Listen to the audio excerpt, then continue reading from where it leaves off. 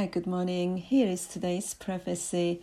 I'm turning a new leaf in your life like never before, for you have been faithful over a few things. I will make you ruler of many things.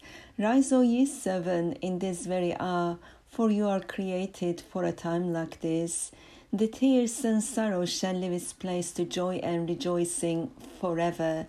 The faithfulness and righteousness of God is in you, for you are sent by the Lord at this very hour. The peace and joy on its way to you, for you have kept the faith.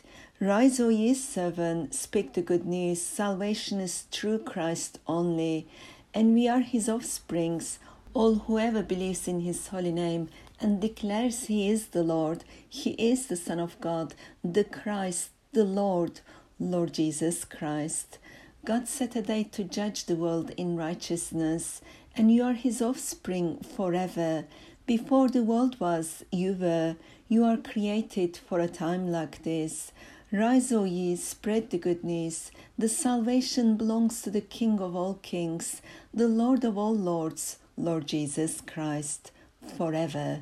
For he is the eternal God. He is the Savior of all. He is the faithful and just. He is our God, Emmanuel. Hallelujah, hallelujah. Amen to that. May God bless you all in Christ Jesus. Amen.